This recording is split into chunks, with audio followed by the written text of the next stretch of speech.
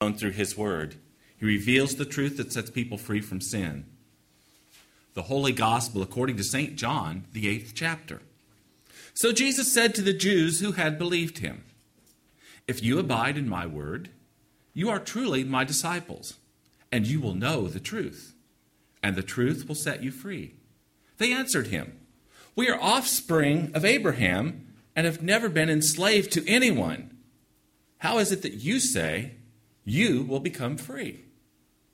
Jesus answered them, "Truly, truly, I say to you, everyone who commits a sin is a slave to sin. The slave does not remain in the house forever. The Son remains forever. So if the Son sets you free, you will be free indeed." This is the gospel of the Lord. Good morning, and greetings from your brothers and sisters in the Great Plains Mission District, which I can speak on behalf of as dean, and also special greetings from my home church of Evangelical Lutheran in Mankato, Kansas.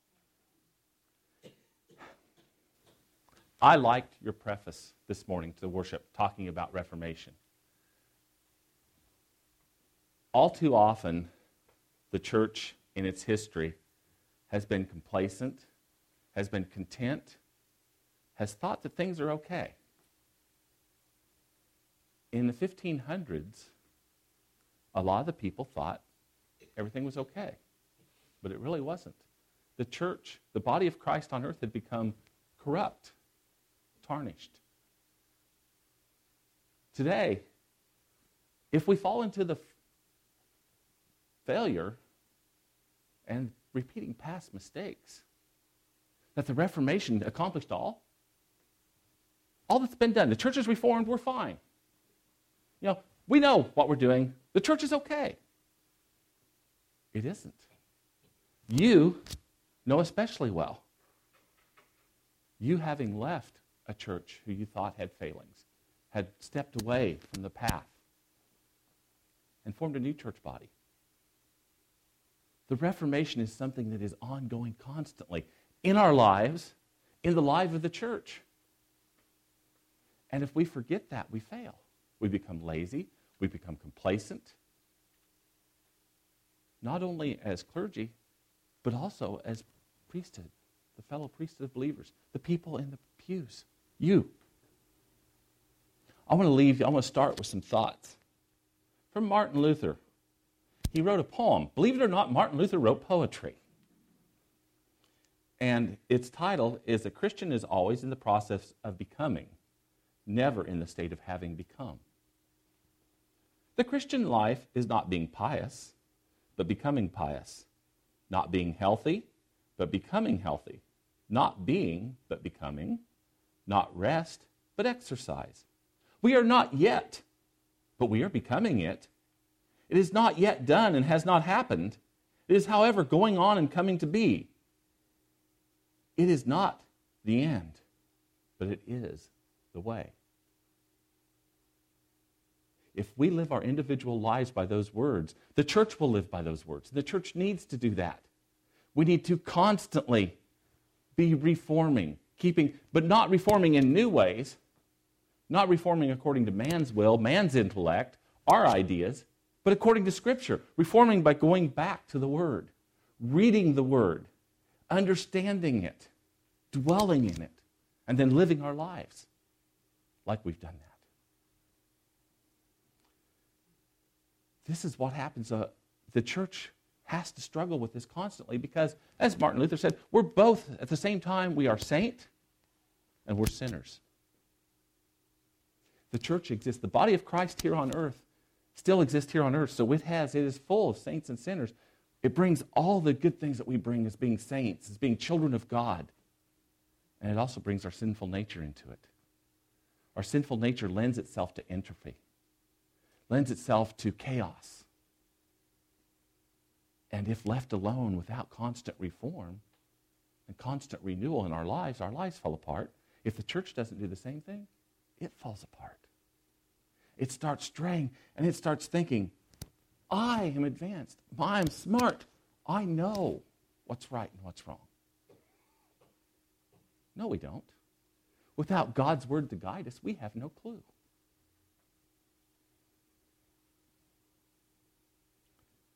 The reformers looked around at their church, and suddenly they realized it looked nothing like the body of Christ that Jesus Christ had created almost 1,500 years ago before that. It had become corrupt. It had become tainted. It had become all about wealth and power and maintaining the status quo and increasing wealth for the few. It had forgotten to preach the gospel as its primary focus. It had become all about the people in the church serving the church hierarchy, not serving God, and the church hierarchy serving themselves, not God. I put it to you today, if you look around the world today, much of the church today has become that way. Very little in the church is spent proclaiming the gospel. And so we and others like us are faithful, are reforming again. Once again, we're going back to Scripture, to the norm, to lead our lives according to God's word, not our word. God's will, not our will. Because it seems to me, if you look around, a lot of the church has fallen into man's ideas. Look at relationships. Marriage is being redefined. Look at abortion. Mankind has decided it's not a human life. It's just tissue to be disposed of. One of the great idols of today is the phrase, "It's my body, it's my choice."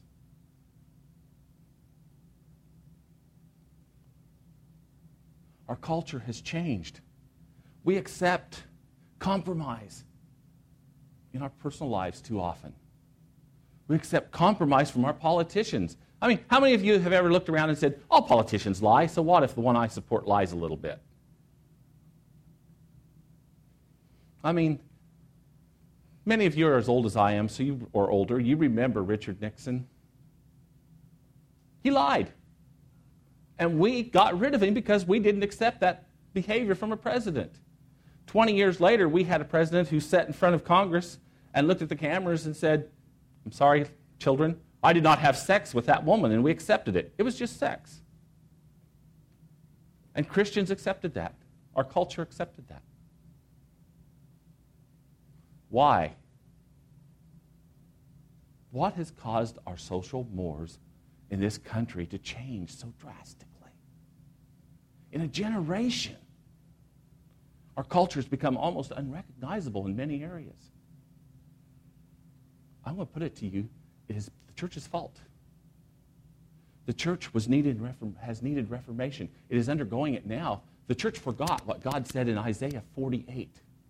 The grain withers, the flower fades, but the word of our God will stand forever. And also, when you think about the word, we interpret the word, those are just myths. That Bible, it's just myths, it's legends. What did John say in the first chapter? In the beginning was the Word, and the Word was God. So you can't throw out the Old Testament and call it myths and legends and say that its laws and its ideals on life are not true, because Jesus Christ was there from the very beginning. You know how many times I've heard in my life, well, Jesus never spoke to that. Have you read the Old Testament? The Word of God, the living Word, the incarnate Word, definitely spoke to that. It's interesting. But when the church forgot those things, it forgot so much more. That's what made abortion become acceptable. Because the church forgot phrases like this: "Before I formed you in the womb, I knew you. And before you were born, I consecrated you. I made you holy. I appointed you a prophet to the nations." They forgot Elizabeth greeting her relative Mary, and the baby John leaps in her womb. That wasn't tissue.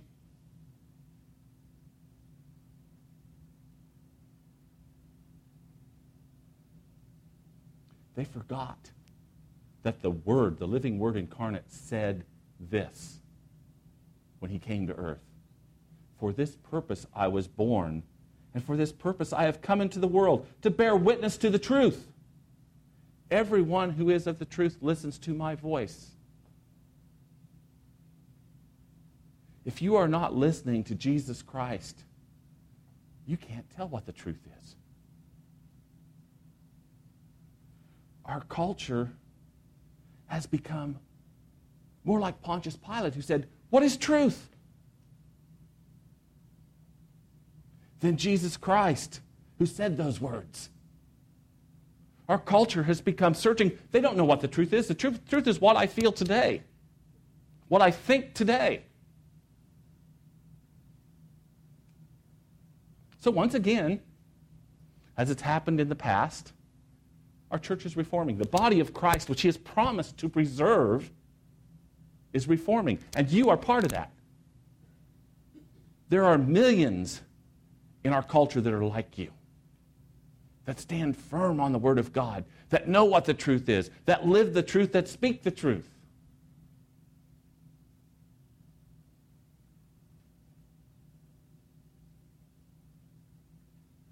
And you want to know what the wonderful thing about all this is? How many of you remember what John 17, the 17th chapter of John is? It's the high priestly prayer that right before he was led off to be betrayed, Jesus Christ, before the Last Supper, he prayed for his disciples.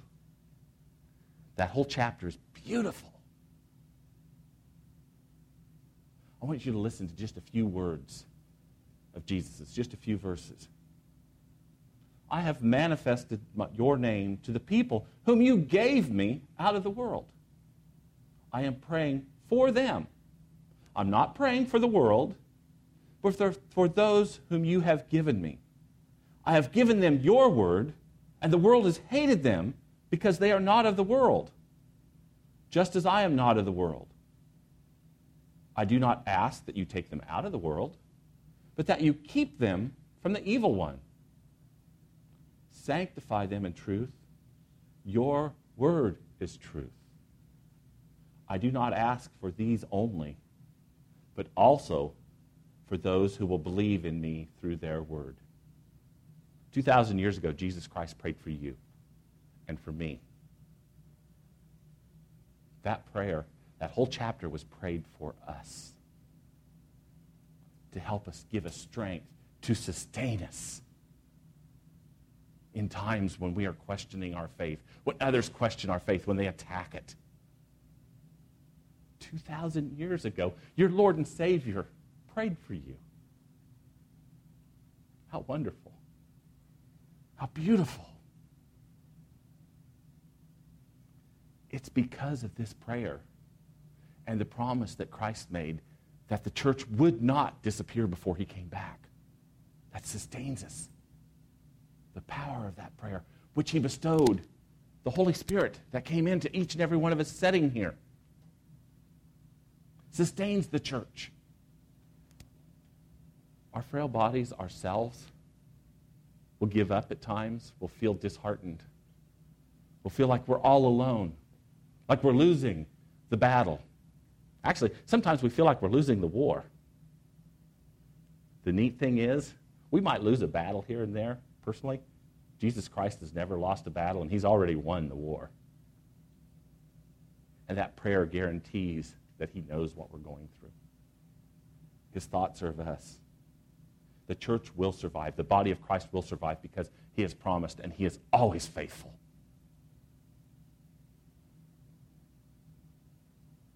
So this year, today, we celebrate the Protestant Reformation. And you want to know one of the beautiful things that came out of the Protestant Reformation? About 70 years after it started, the Catholic Church said, whoa, they had their own Reformation. They realized what had happened. So one of the things I want each and every one of us to do today, as you go down tonight, before you lay down, go to sleep, whenever you say your evening devotions, your evening prayers, give thanks for God who is faithful and true, for Jesus Christ who prayed for you, who died on a cross for you, who was raised from the dead for you. and ask for strength, ask for comfort, and pray that he would keep a Reformation heart in here so that when he comes back, he has a beautiful bride awaiting for him in his church. Amen.